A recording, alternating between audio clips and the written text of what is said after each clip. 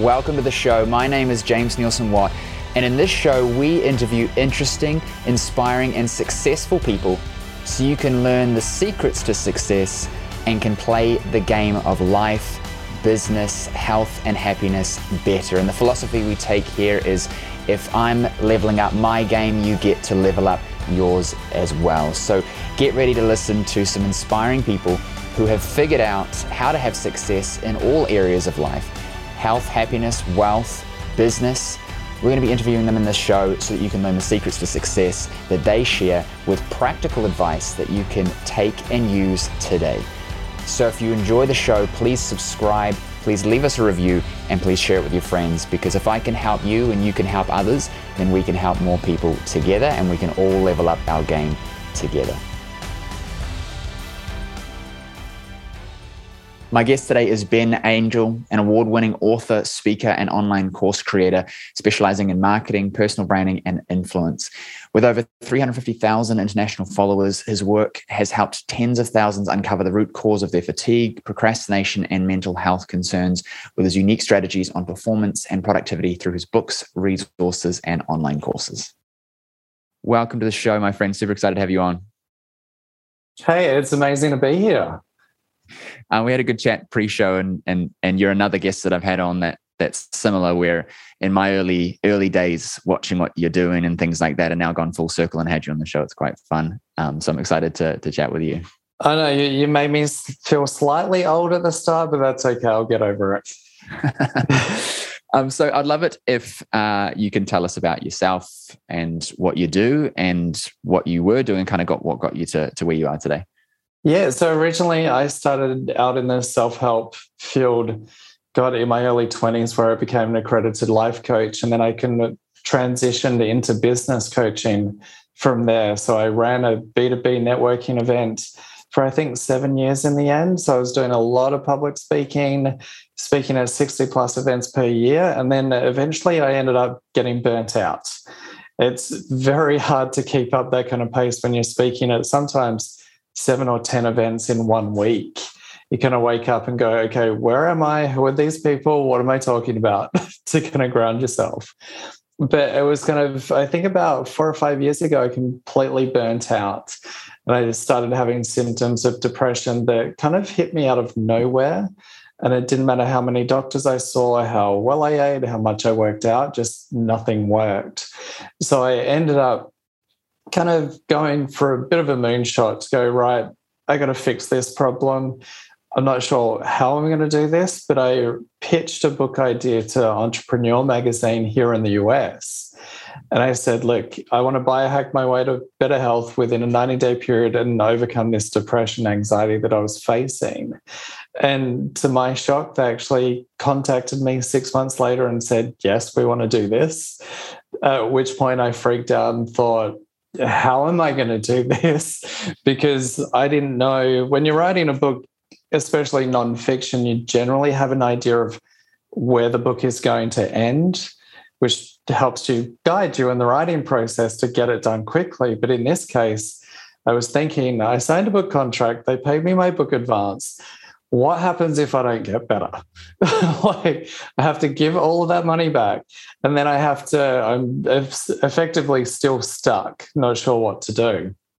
So I went on this crazy 90-day mission and interviewed health professionals around the US and finally wrote the book, and it really blew up. So I think we've sold over 80,000 copies now, and it's in its second edition.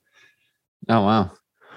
That's awesome. Yeah. And so obviously you're in a state where you're continuing that stuff on the regular, I would presume, and you're sort of starting to develop that further. What's been the effect for, I suppose, your audience, for lack of a better term? You finding that a lot of people are implementing and reaching out? It kind of blew up. We used quite a strong Facebook advertising campaign when we first launched, and revealed to people the story that I was going through, and people just automatically connected with that. So we launched off the back of that a 13-week challenge to help people become unstoppable and implement different biohacking frameworks into their daily lives.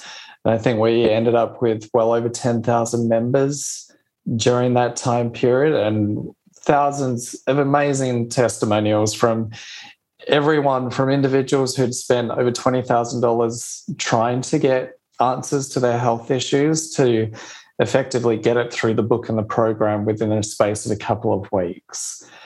So it's been incredibly humbling because I don't have a nutrition background. I'm not a doctor. I'm not a psychologist. But we've had those practitioners recommend my work to their clients, which was, when we started getting those messages, it was just like, okay, this feels good. It's making a difference, but we have that credibility attached to it, which was really important. Yeah. I think that most of us, but I especially notice it in my field in healthcare, that we can know things, but we can't necessarily concisely articulate it. And either that's to our clients, but then also to ourselves, because health professionals tend to be useless at looking after themselves. What are some sort of takeaways you can give us from that experience that maybe, you thought were going to be the ways of making a change and it turned out to not be, or they turned out to be just things that often we're told things from friends, family, doctors, etc. We believe things to be true. What was it that you noticed that actually ended up being true? Well, I think coming from the self-help field, I automatically believe that you can fix almost anything with psychology. So think your way out of a problem. And then through researching the book, it was really quite a powerful moment for me personally, and for a lot of others who've read it, is that when we look at a peak performer who's healthy, fit, high achiever, we look at their psychology, but we don't necessarily look at their biochemistry and what's actually happening in the background. So we get these amazing books that tell this incredible journey of success, but we don't necessarily understand, okay, what's their nutrition like? What are they doing specifically that works for them?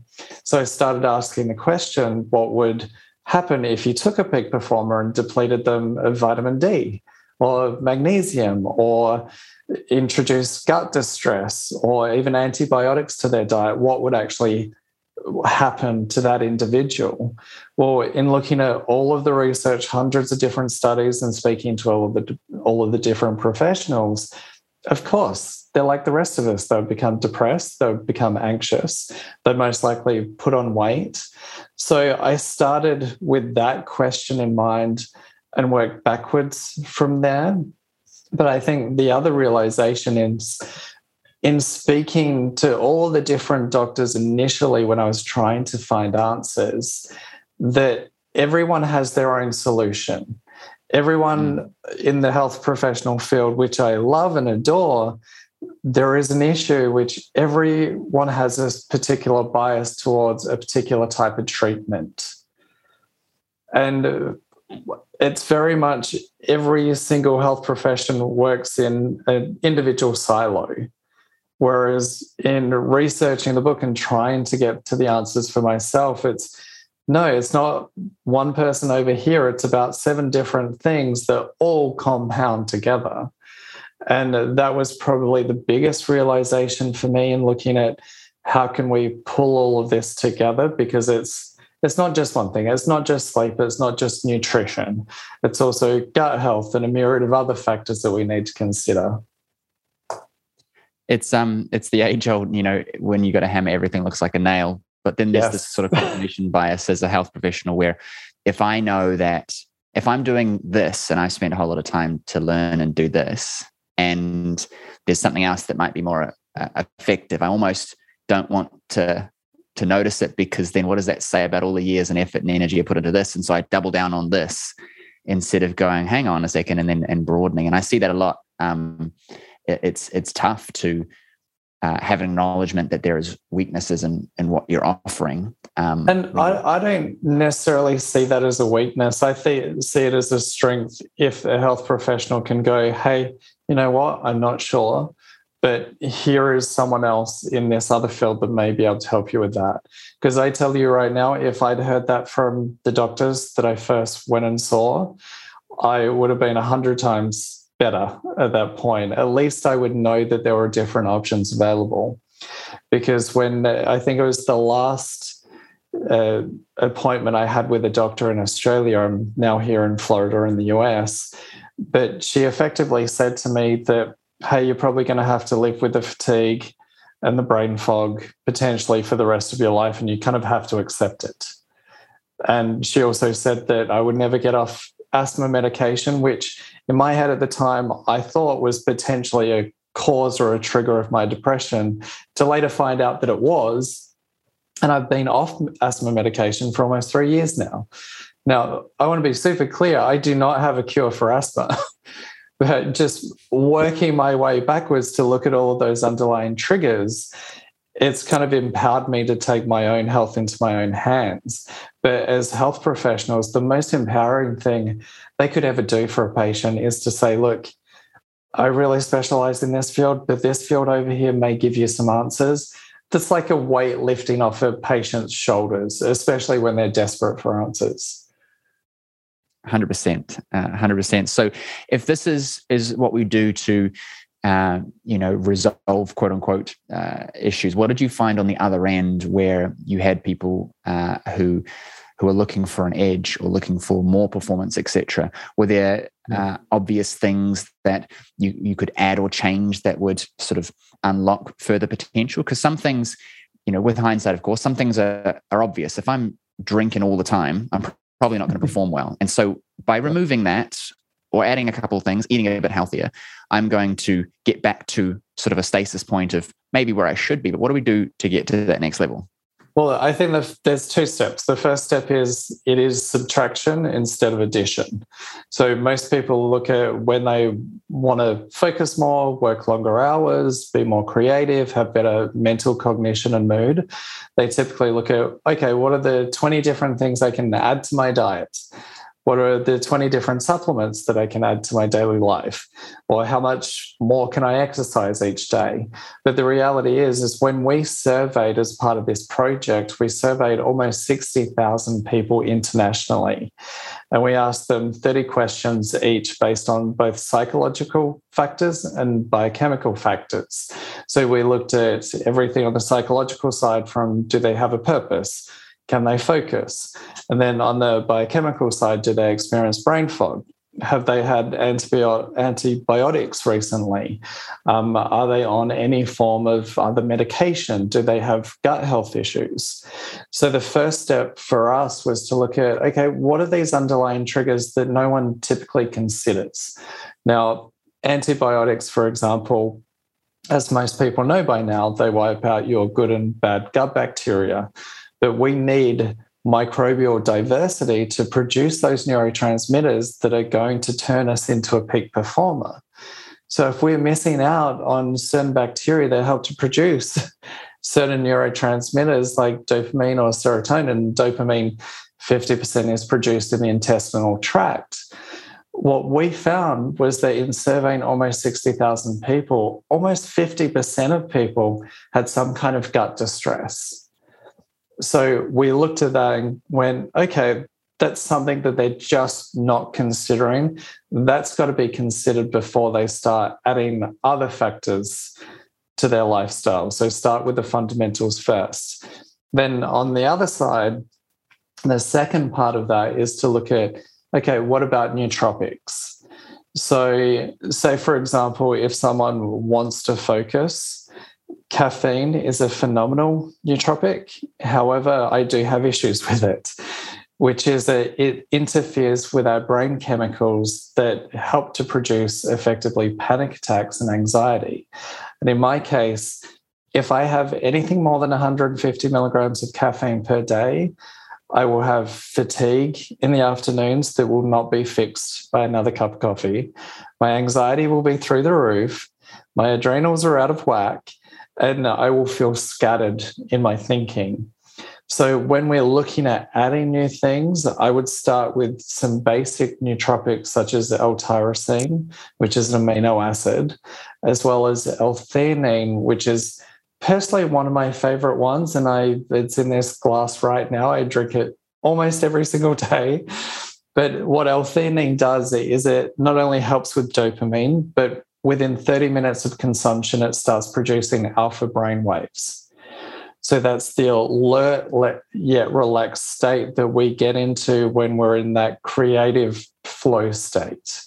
And I had a massage therapist, a friend of mine, I gave her some before she actually treated a client a couple of weeks back, and the client said that that was by far the best massage that they'd ever had. And my friend said that she didn't know what was going on, but she was just in a state of flow. She led with her intuition instead of being in that state of fight or flight. I find that the average person doesn't realize how much control they have over their state, their health, and their life. We tend to sort of run on autopilot and consume the food that's given to us and make assumptions about its quality and etc. And then we have this sort of awakening when we realize that, oh, actually things, aren't maybe as they should be, and maybe I have more control. Yeah. What would your advice be to help someone to break into that for the first time? Maybe they're being exposed to this show and they've heard some other things and they're hearing it, but it's kind of bouncing off. Like, what would your advice be to help someone have that awakening that I have more control? Maybe this might be true. I want to go down this rabbit hole of sort of seeking better health and performance.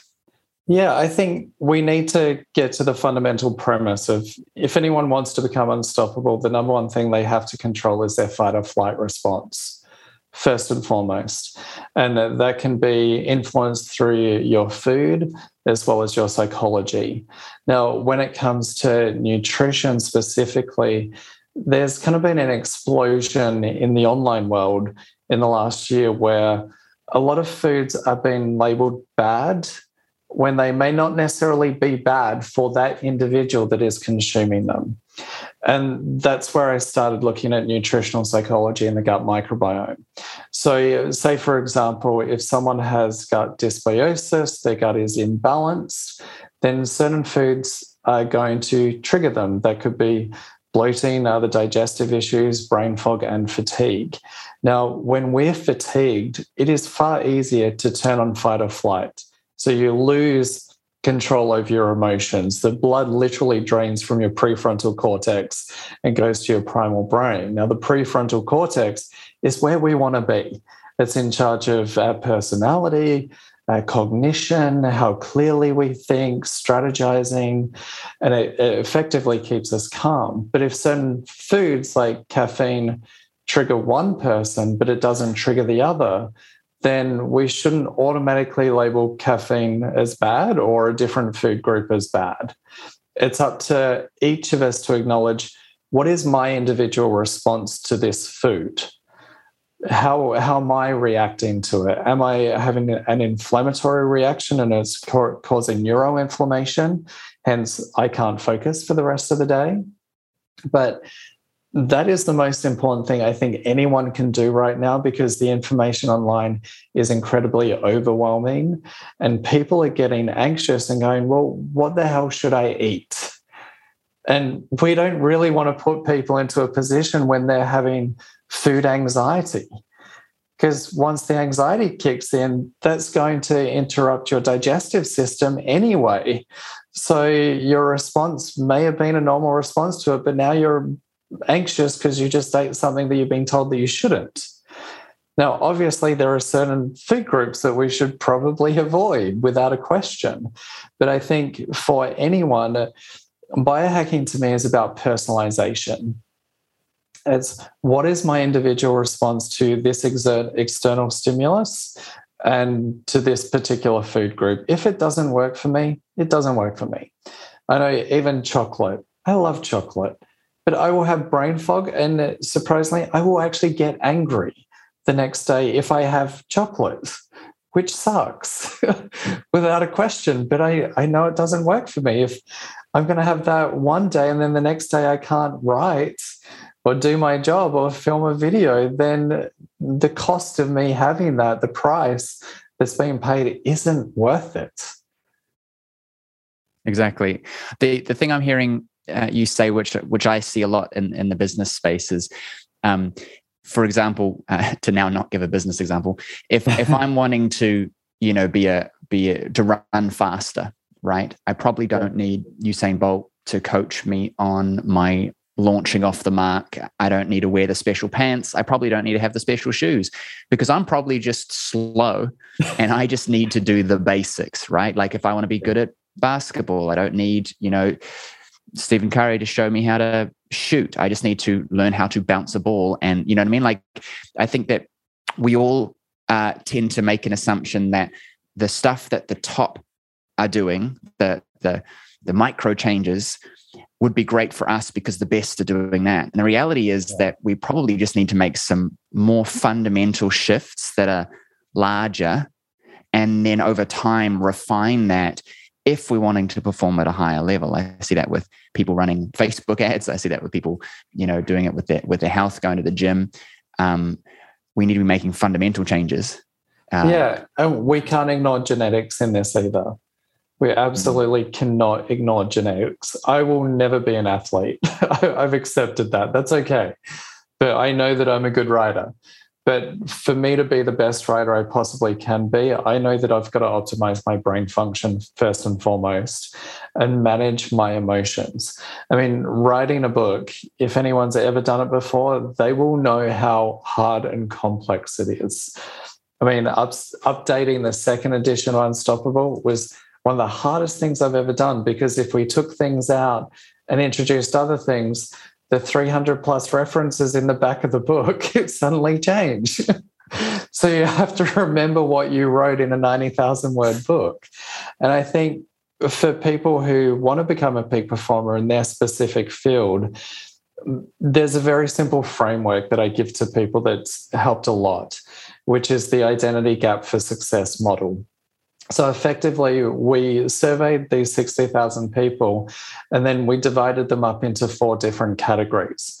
So 4 different identity types. So the first identity type is a defender, then we have a guardian, then we have a synergist, and a catalyst.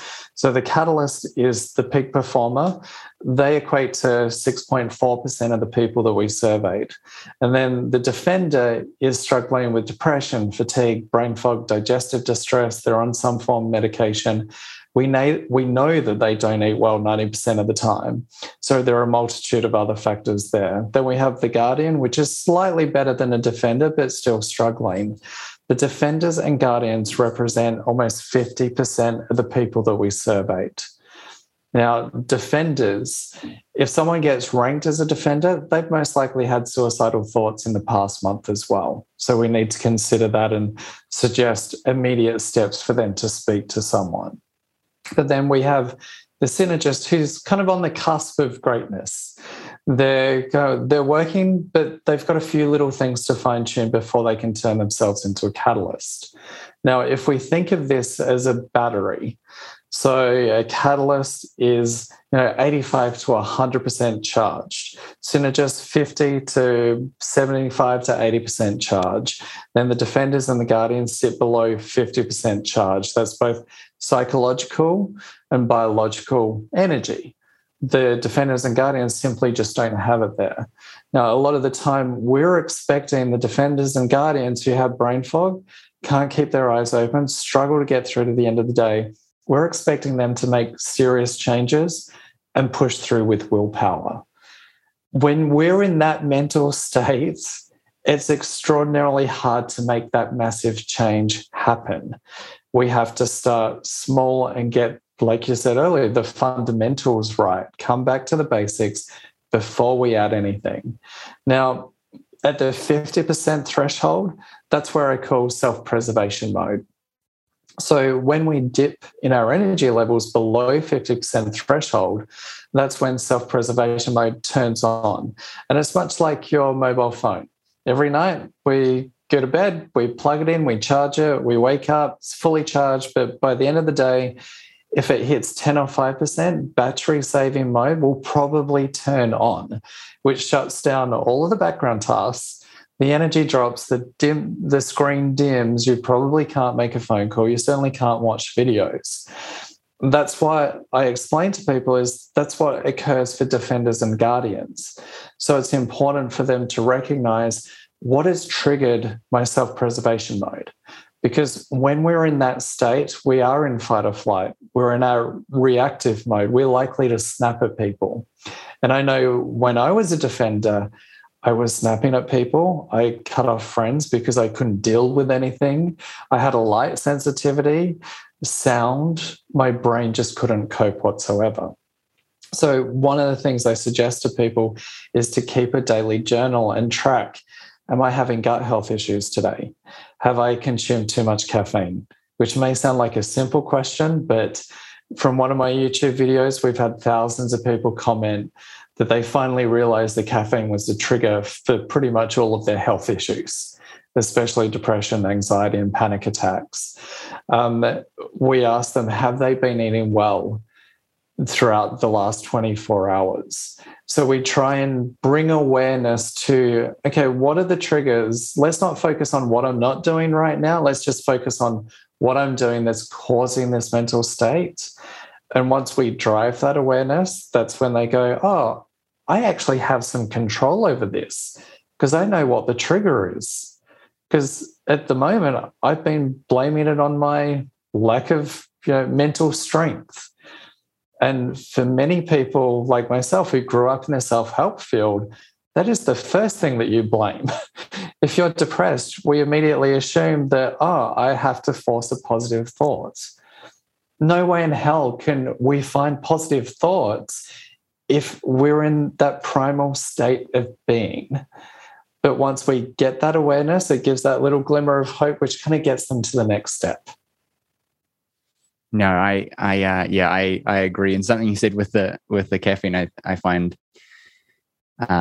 funny from my perspective, not so funny, when we're in it and have it bad. It's like, I think I was reading some study that caffeine is helpful when you don't have caffeine. When a person who has had a lot of caffeine has caffeine, they think they're getting a boost and they're really just returning to a sort of an average state. It's kind of like a doctor once told me about methamphetamines doing the same thing, and that you have some meth on a Friday night party, and then you have some on a Saturday, and then you have to have some on a Sunday to get back to normal, and then you're doing it every single day. And it's not that it is, don't quote me on this, but super addictive in nature. It's the fact that I need to return to a sense of normality, and caffeine has a similar effect where we're constantly loading up because we associate it with energy and a boost. And then when we get tired, like you said, in the afternoon, we go and have some more coffee, and then we don't get the effect, but our brain is still humming too much and we can't sleep, and it creates this horrible cycle. I've definitely had that myself. Caffeine is effectively resetting your baseline when you have it. So if without caffeine you function normally, you're great and everything else is okay. But once we have it, we need more to achieve that same baseline. And like a nootropic, we adapt to it. So if you're constantly having caffeine, you're never having a break to it, then you are going to need to consume more and more to have that same effect as when you initially had it. So when we're talking about nootropics such as L-theanine or L-tyrosine, I recommend to people you need to cycle them. So 5 days on, 2 days off, 5 days on, 2 days off, and then maybe once a month take a week off. And then when you come back to it, you will notice the effects immediately again. But caffeine, there was one story that I came across when I was researching the book, a story from Ruth Wallen, who was committed to a psychiatric ward with depression, bipolar, multiple personality disorders, so completely struggling. Well, thankfully, one doctor came along and realized it was actually caffeine at the cause of all of it. And she went on to write her own book and tell her own story about it. But the bottom line is caffeine is great for some, for others who are sensitive to it, like myself, and like millions of people out there who don't know it yet, that it can be dangerous to some of us, especially for our mental state, and especially if it's inducing panic attacks and depression. So, we see, I lived in Melbourne for most of my adult life, Melbourne, Australia. It's very much a caffeine culture. But we have to realize that, yes, we feel great. And I know a lot of people are going to say, I can't give it up. Like, you may not need to give it up. But what I'd recommend is gradually wean yourself off of it over a 30-day period, then go for another 30 days without it at all and just see how you feel. That's the best indication. when I was seeing clients in practice, those that were smoking, some would say to me, well, you're probably going to tell me to stop. And I would say, no, you can keep smoking. Just do it outside in the cold and rain with no friends, no coffee, no cake, and buy the ones that you don't like. And they said, well, I don't want to do that. And I go, that's funny, that. And same thing with coffee. It's like, drink that horrible, sorry, Americans. What do Americans have like that? Just horrible. I don't know. The creamer. Yes. American coffee is horrible. Just go and drink that for outside of the world. Right. And it's like, just have the one that you don't enjoy. Like if I was to make like a coffee in hot water, just like a long black or whatever, I don't really want to drink it. And when I realized that about myself, I went, okay, so I'm doing this because I like it, and then I justify it with other things. And I found myself that often we have habits because we're being reinforced in some way that we're either choosing to not be aware of or are just not aware of. And especially with those things, our food and our mind, often it's who we're around and the things that we see and hear and the interactions that we get from people. So. And we need to, especially with caffeine, it is a psychoactive drug. It is addictive. There's no question about that whatsoever. But we just have to understand, like with anything in our lives, if something is reducing our ability to perform, we need to ask the question, what is the price that we're paying for this?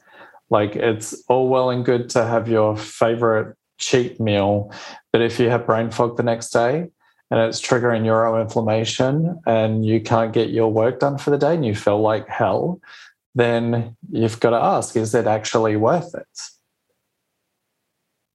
Exactly. What are you working on at the moment? Have you got any new books, new shows? What's going on? What am I not working on at the moment? God, where do I start? We're relaunching a online program called Project Unstoppable this week, which is where we kind of pull in this entire framework together to help people make these incremental adjustments to help them become unstoppable within a 28-day period. I recently wrote a book on nutritional psychology and the gut microbiome, one of the most complex books I've ever written in my entire life. So we'll be re-releasing that, hopefully, I believe, in the new year. And a lot of videos for YouTube, just really ramping up the video content more than anything else, but diving into different ways that people aren't aware that are affecting their stress, their cortisol response, their neurotransmitters, to just drive that awareness home that, like you said earlier, you have more control than what you realize. And that is the most important piece of all of this. But one of the big lessons I got out of writing the book Unstoppable is life is not a controlled experiment. That was by far the biggest one. So it didn't matter how many different blood tests or gut health tests I took, you'll get one answer and it's going to take you down a completely different rabbit hole, or something else might counteract what you're doing that's meant to benefit you. So then you kind of go back to square one. You have to keep coming back to those fundamental facts of what are the triggers? Did I accidentally reintroduce caffeine back into my diet? Or did I eat something that caused my gut to become imbalanced and that's why I have brain fog and I can't think clearly? It's coming full circle every single time, but life is not an experiment. And I think the last couple of years have really proved that. We have very little control over external factors, but what we can do is just make sure that every single day we sit down with ourselves and go, what's helping me right now? Or what's hindering my brain function? Because brain function is everything. I couldn't agree more. Where can our audience find out about what you're up to? And I'd be recommending them to take a look at Project Unstoppable for sure. Yeah, sure. If they go to areyouunstoppable.com, so areyouunstoppable.com, and they can actually take the free quiz online to find out what their identity is right now. One last question, and I ask everyone, and it's my favorite question. I'll give you 30 seconds. What's the most important thing you ever learned? Oh my God. I don't know. Wow.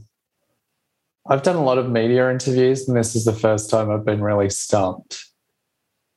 I think the most important thing I've learned in the last couple of years is that I need to do visualization on a daily basis to really manage my thoughts, manage my projects.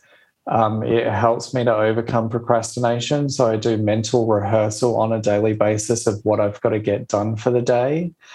And on the days that I don't do it, I'm ineffective. I get 10% done what I would normally get done. But when I write a book, I can write a 90,000 word book in a matter of maybe 3 months if I do it on a daily basis. So I think mental rehearsal and visualization is probably the most powerful lesson anyone can have. That's good. I like that. Some of the answers that guests have brought us have been quite. I find that whenever I bring someone like you on the show, you've got this plethora of knowledge and these things you do and talk about. And then when someone shares what the most important thing they ever learned, it's often completely off from what we were, how do I put it? Not what you're about, but like, I might have expected you to say something along the lines of, everything we talked about today. And then you come out with something like that. And it's like, that is what underpins all of it. And I really enjoy asking that question for that reason, is that we get to hear those things that are meaningfully driving the person I'm interviewing. So I appreciate that. Oh, it's my pleasure. I want to say thank you so much for coming on the show. I've had a lot of fun. It's been nice to actually chat with you after following you for years. And I hope everyone got some value out of today. Everything's going to be in the show notes. And thank you so much for coming on the show. Awesome. Thanks, James. Thank you for checking out this episode. If you liked it, please make sure to subscribe and share it with your friends. And if you're a healthcare professional who wants to get serious about business, check out practiceowner.com, where we have a whole lot of resources on helping you to grow more impactful and more financially viable practices. So that's practiceowner.com. Go and check that out if you're a health professional serious about business, and don't forget to subscribe.